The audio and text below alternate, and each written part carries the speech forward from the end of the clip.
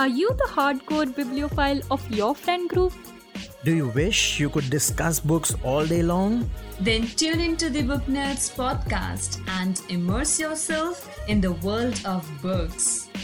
From author interviews, book club meetups, to in-depth book reviews and discussions. This is your one-stop shop for all things books. Happy reading!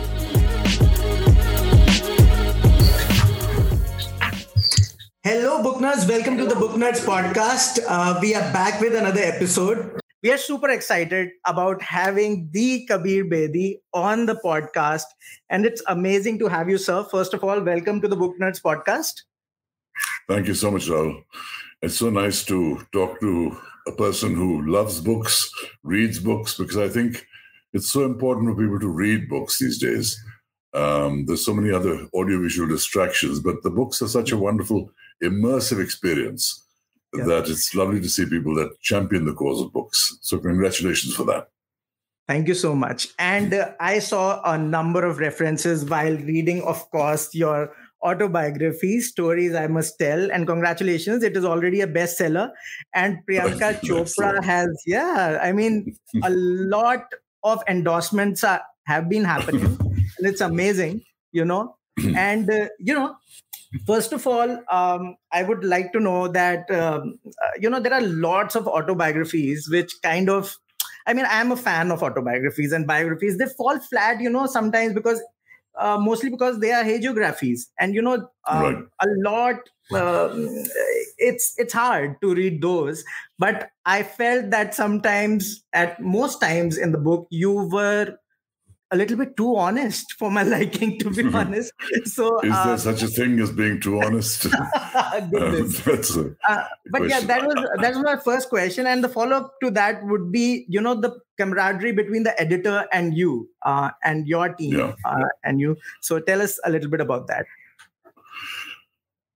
Well, they're two different topics, but basically, when I decided to write my story, I just said I'm going to tell it like it is, and I want take people on that journey with me. Therefore, a lot of my scenes are very graphic, very almost cinematic, scene by scene, you're watching things. Yeah.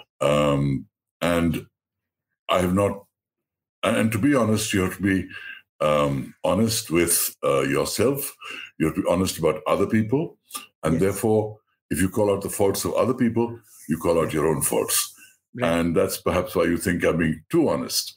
But that was the only way to do it.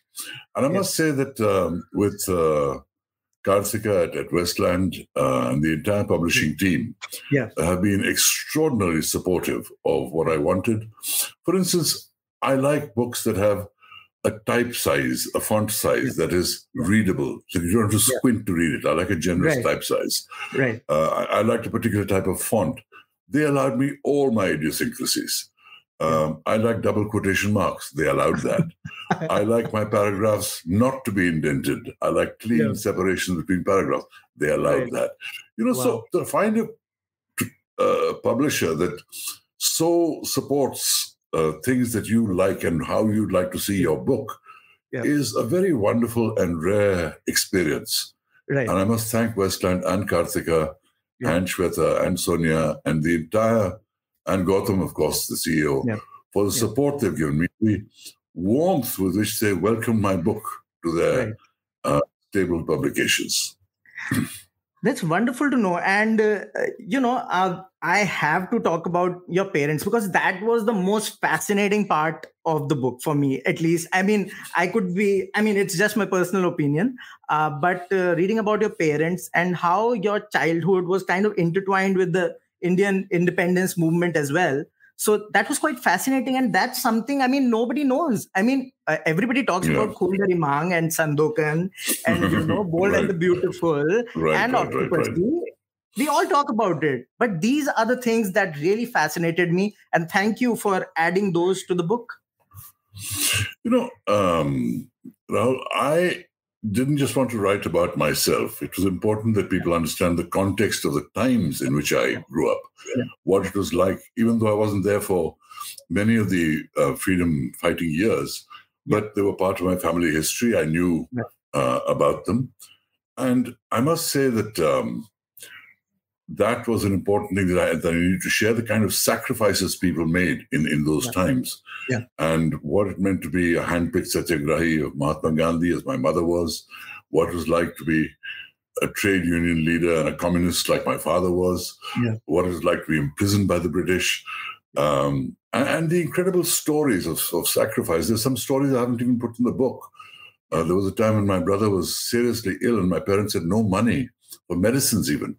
And they went to the chemist and they said, please give us medicines, we'll pay you when we have money.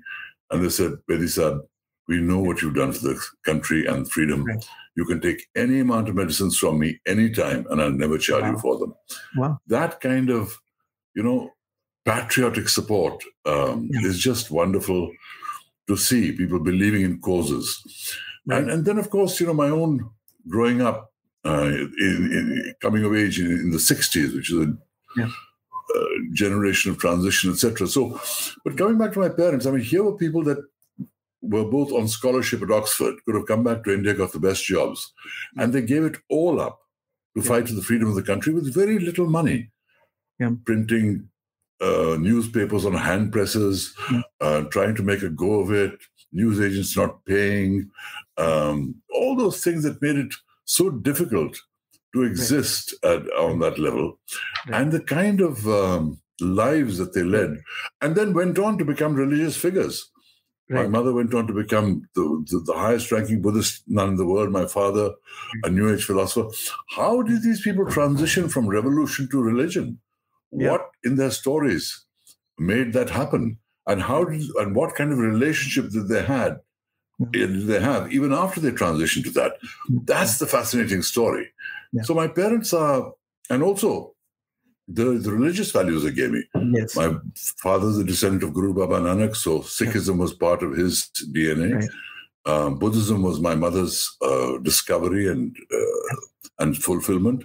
So I had that Buddhist line within me, as well as a natural curiosity for what the truth of the universe is. So all those things are part of the thing that shaped me as a human being while growing up. What a combination, actually, when you get such kind of different sort of influences. I'm sure, it's a double-edged sword, though. It can confuse you, or it may encourage you to kind of explore more into the spiritual world. And so both in my case, it encouraged me. It confused me also, because different religions were saying different things, and I wanted to know what was the truth.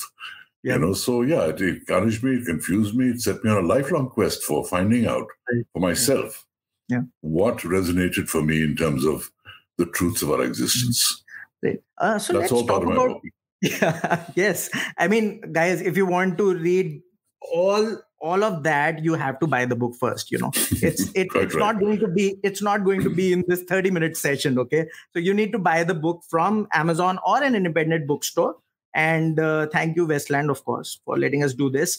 I wanted to talk about the Sandokan books. And it's, in India, we don't really know about it. And of course, Emilio Salgari's, the entire series, and I checked it out. They were quite a rage and brilliantly adapted by Sergio Solima. And what were the aspects you feel that made it such a rage? Because adaptation is a tricky, sort of thing to do. Let me just put this in context for viewers that are tuning in and may not have heard of Sandokan or may not have heard of Salgari and wondering how this relates to a Bollywood actor's life. The fact is that Sandokan was the Italian series that made me a mega star in Italy and the whole of Europe. And how I got there and what took me there is all part of my story. But the interesting thing is that the stories of Emilio Salgari, and particularly the character of Sandokan, was something that every Italian child read. It's almost like the Robin Hood of Italy. Okay. And Salgari was a writer that wrote popular fiction about events happening all over the world, Russia, South America, Asia, the North Pole even. And he never left his own hometown. It all came from his imagination and his research. It's amazing. And he was so popular. He was so popular. He was recognized as the Queen of uh, Italy. He was read by all the great South American writers, Carlos Fuentes, Borges, Isabella Allende. Even Che Guevara said he read 62 books of Salgari. So, he was a very well-known author, and yet he died bankrupt. And his final note to the publisher is really one of the most poignant notes, which I've included in my book, saying, I break my pen, but please pay for my funeral. Very sad. That's beautiful, actually. And I loved it. So, but the thing was, it's not as though making a film on Sandokan was a guarantee of success in itself. 2 films had been attempted before as films, and it done so business, nothing huge. Yeah. Sergio Sollima, on the other hand, a man who had directed action films with Charles Bronson, with Fabio Testi, big names, kind of spaghetti western type films. Okay. And a film called Violent City as well, city dramas. Yeah. He had this vision that the books of Salgari could make a great miniseries. Wow. And his vision, he wrote it along with others. He directed it. He fought for the right art director, an Oscar-winning art director. He fought for young musicians to give it a new soundtrack. And he fought for an unknown actor from Bollywood to be Sandokan. That's fascinating. Unknown in terms of Italy. Right. Because it was the story of an Asian pirate fighting the British. Yeah. And in a strange way echoing what my father had done. But he fought for it, and he got it made on a beautiful scale. It broke every record in European television history, records that lasted for decades. Yes. So I owe all my success in Europe to Sergio Sollima for his vision and for having the courage of choosing me, an unknown actor in Italy, to play the lead role of Sandokan. And it's amazing. A follow-up question to that, because you went all the way to Italy to audition for the role on your cost. I mean, that's amazing. In those times. I mean, of course, I don't know what the situation was financially at that point of time, but it must have been expensive. It was expensive, and it was a risk that I had to take. That was the spirit that marked me throughout life. The willingness to take risks when I recognized the opportunity. Yeah. I had a secure job in advertising, working with Lintas and Ogilvy and Mather. Yes. I took the opportunity of joining Bollywood. Bollywood made me a name. Yeah. Being a name brought me to the attention of the Italians, and they came looking for the right actor. Yeah. Then they said, you have to audition at your cost. I could have said, hey, listen, I'm not some struggling actor, give some respect to Indian actors. Right. But I thought, no, don't make a fuss of this. It could be something very important. And I went there. I went to Italy at my own cost. Then they tried to lodge me in some stupid hotel. And I said, no, I draw the line here. You have to give me the respect that an actor deserves. The actors stay. I said, which actors? You're talking to an Indian actor who's come to audition for an important role. So those things I made the stands on, but not the cost of going to Rome. And then I worked bloody hard for the audition, riding, fencing, underwater swimming, love scenes, dramatic scenes, horse riding. Wow. Everything. I put my heart and soul, I threw myself into it and aced it. So I got the role. I think it should be on Netflix again. I think so. It should be on Netflix. I don't know how it's going to happen. Maybe you can make it happen. That's one thought. But what's happened in the meantime is that after all these years, because everyone knows about the success of the series, they've decided now to remake it with modern technology and with a new actor, a Turkish actor called Can Yaman, who I'm sure will be a very worthy successor. He looks a lot like me when I looked at that age. And he's a very good actor. And he has some of the best studios behind him. So I see another revival of the whole Sandokan legend happening, but in a modern way with modern technology. And nothing makes me happier. We'll go into a break and be right back to the Book Nerds podcast.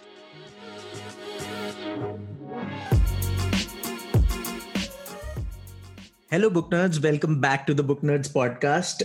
Let's talk about your time in Delhi, because it all started there, and you worked for a bit at All India Radio and Doordarshan, and there were some good and bad and not so good experiences. Let's talk about the Beatles. Half the population, or most of the population, doesn't know that the Beatles came first to India in 1966. So tell us more about that, interview and that episode. Well, I'm not going to give away the crown jewels of my story in a few sound bites, but I certainly will say that I was working for All India Radio because I had to pay my way through college because of my parents' idealistic lives. Yeah. So that was one of the freelance things I did, along with tourist guiding and voiceovers and external services, reading the news services and all that. Yes. But when the Beatles came into town, I was absolutely determined to meet them because I was their biggest fan. I saw myself as the biggest Beatle fan in the world. Right. So I knew I had to get there. Now, while the rest of the Delhi press corps were trying to look for the Beatles, I was looking for their manager, Brian Epstein. And Brian Epstein was the guy I knew I had to get to. And then I cornered him, and I knew his vulnerability, and I pressured him, saying that the government of India wanted this interview, and eventually, how I did that whole jugaad around him to try and get the interview, it worked. And you had the hustle back then. You had to do things. You don't get interviews like that just by playing it by the book and writing letters. I had him in front of me and I pressured him. And I said, I've got to do this, and the government will be very upset if you don't, etc. And they just had a hassle in the Philippines with the government, so I knew that was their vulnerability. Yeah. And then I got the interview with the Beatles. Now, what happened in that interview, I'm absolutely not going to go into because it was a fantastic interview, which I've written about in my book. But the aftermath of the interview, certainly I can talk about, because when I gave the tape to All India Radio, the staffers in the back room didn't know what they had. And they just broadcast it very casually. And then 3 weeks later, a couple of weeks later, when I went to get the tapes, they said, I found they had taped over those tapes with another program, because in those days they didn't have money for tapes. I understand that problem, that they should have known that an interview with the Beatles could be played forever. This was broadcasting gold. Goodness. And that so upset me. It made me think about whether I wanted to work with people like that. Right. It made me wonder what my direction in life should be, whether I was putting, all my energy and youth and intelligence and ideas into something that was a dead-end road. Right. And I realized that I had to change tracks. Right. So in my book, one of the themes is that every crisis is an opportunity, and how you can reinvent yourselves. Yeah. And I decided to reinvent myself, and I set off for Mumbai with 700 rupees in my pocket, determined to become a filmmaker. And then how I became an actor instead is another story in my book.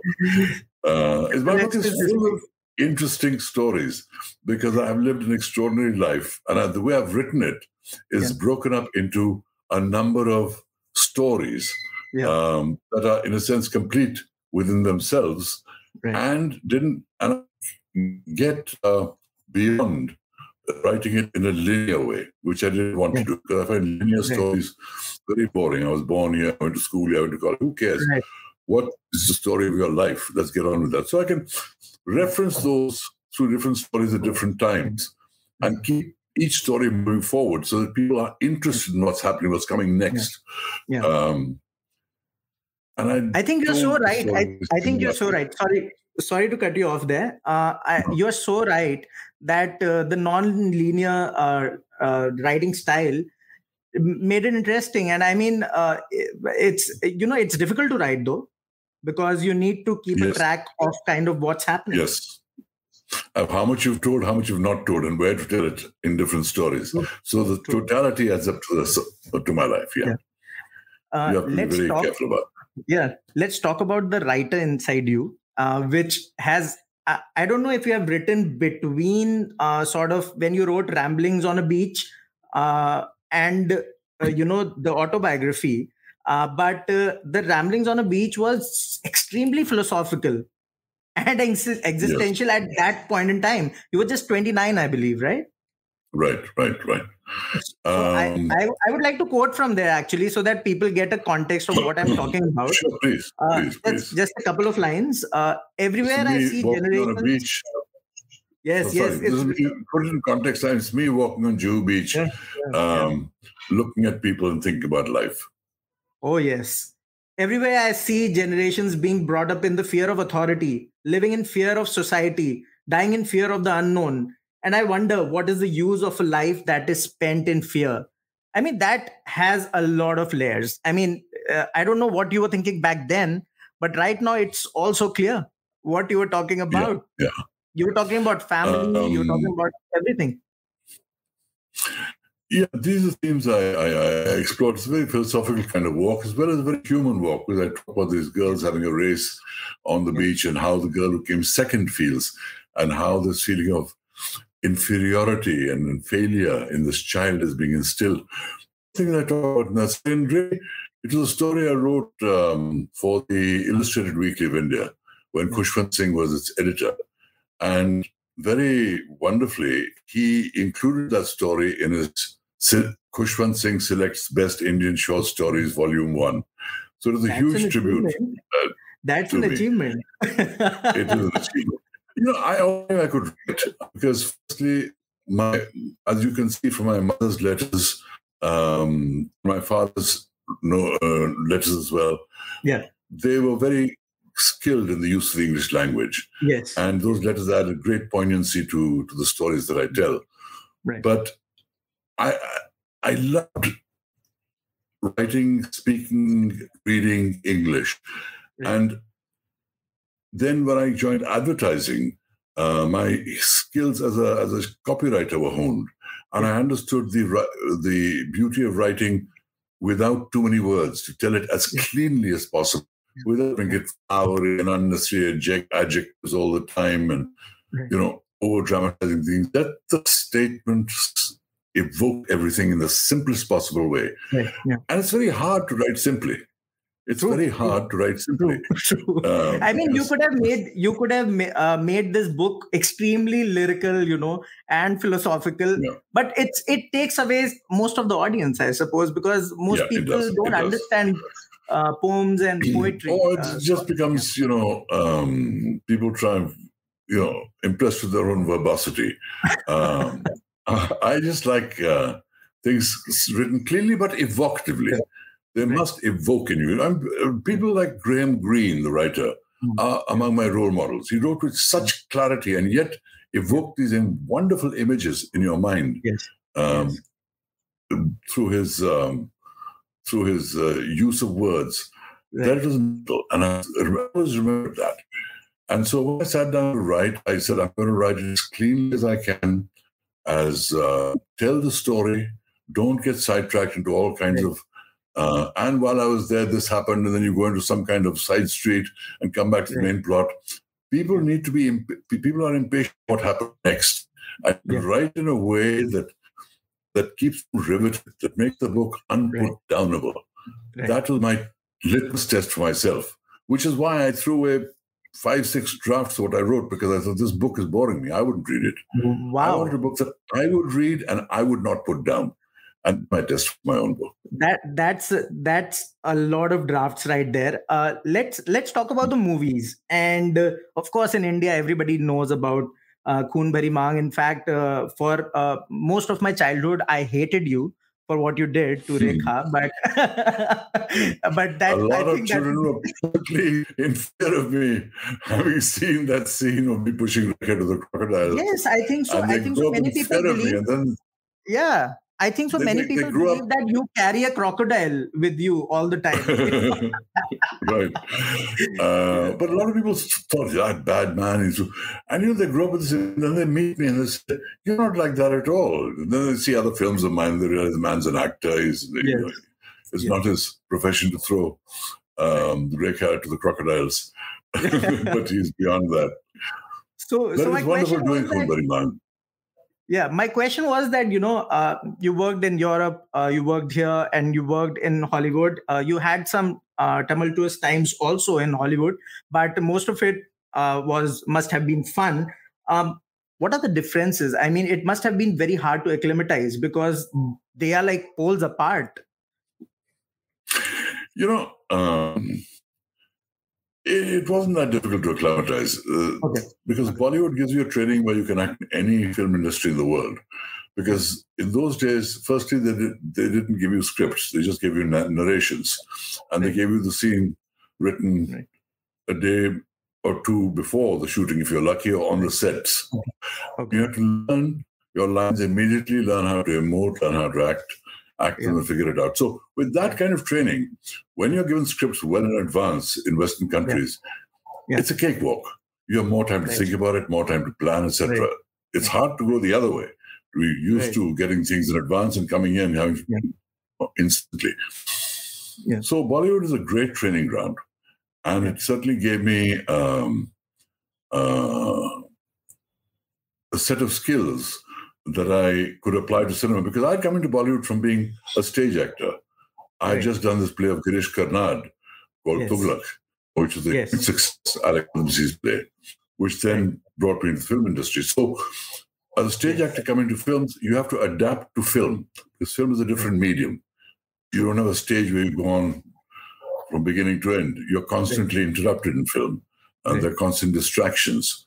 You're saying something you'd love to, and what's in front of you is a bunch of gaping onlookers, So you have to learn to cut out the distractions, focus on what's before you. And that training worked very well when I went abroad. Yes, they plan much more abroad, and they shoot films very quickly. We spend less time planning and take a little longer shooting. But India is certainly changing. Young directors today will give you script, they will give you schedules, they will shoot films fast. So India's right on the cusp of great modernization. Some films are still done the old way, but majority of films today are shot fast. Right. Some of the parts in the book were quite overwhelming, to be honest. I was reading the book and I started crying. My wife came in and said, "What happened to you? It's Kabir Bedi's book. Why are you crying? You should have fun." And but it was overwhelming. At points when your son Siddharth is going through schizophrenia, and those parts, especially talking about mental health, you have been kind of very close to it, and it's a taboo in India. Let's admit it. How do you see that, and can we evolve, beyond it, and kind of, look at it as another medical issue? Mental health is a kind of taboo, and it's very unfortunate. And I think we need to see it with far more compassion, not just for the victim, but also for the caregivers. The caregivers as much, if not more, than the victim, because the victim very often are unaware of what is happening to them. They think it's normal. But the caregivers dealing with a changed personality.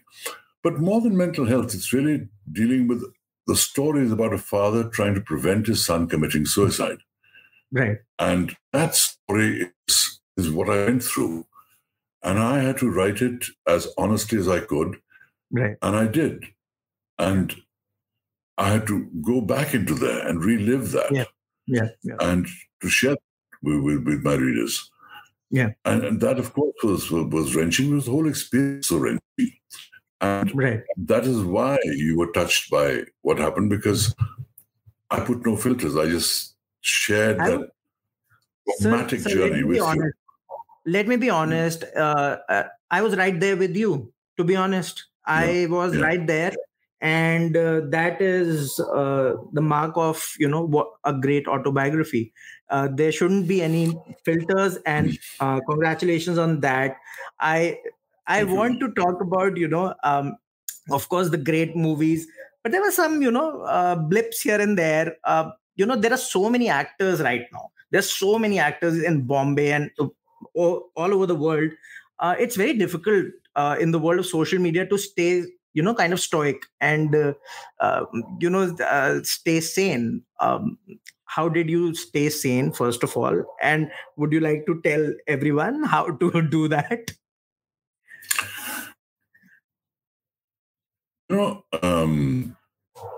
It's very strange, but you need to stay I won't use the word sane, but balanced, in touch with your humanity, in touch with your common sense. Yeah. Even in moments of success. Right. Because as someone said, anyone can handle it, but to give a man power and his character emerges. Right. So you have to be very careful what you do and say when you have power, because your actions and decisions have great implications for everybody around you and even for your own life. And you have the power to make the wrong decision, which will adversely affect you as well. Yeah. So that's the problem of power and success. There are also great problems of failure. Yeah. Decades after my extraordinary success in Europe, I'm facing bankruptcy in America. Right. How do you deal with that? What is it like for a celebrity to go through a bankruptcy Right. with no safety net beneath him? How do you resurrect your career from those ruins? And that's part of my story. Yes. So the staying sane is staying sane in success and staying sane within quotes in terms of failure and setbacks, because only a clear mind and a clear will can lift you out of that. Right. And it takes a lot of mental energy to lift yourself out of a dark place. Yeah. When you suffer, whether it's money because you made bad investments, or a person who you love dearly, or a job that was sustained your life, you go into a very dark place. Yeah. How do you beat that? How do you rise above that? Right. How can you remember and call on your inner strengths to know I will overcome? The boy that left Delhi with 700 rupees in his pocket didn't come so far to fail. There are other ways, and I did it. So that's why I say my life has been one hell of a story. And if you read it, you will see what I went through, from enormous success to enormous setbacks, great loves, great losses, tumultuous relationships, a roller coaster career. And how do you survive all that? So that question is very valid. How do you survive that is part of why I wrote the book, and what is what's important for people to know how it is like to be in those situations, how it is like to be an international actor, how it is like to overcome both the problems of success and failure. Right. My final question, and I have to talk about this because I encountered at one place in the book that you met Audrey Hepburn. I mean, you must have met so many great actors and personalities, celebrities. Yeah. But what was the first time you got starstruck yourself?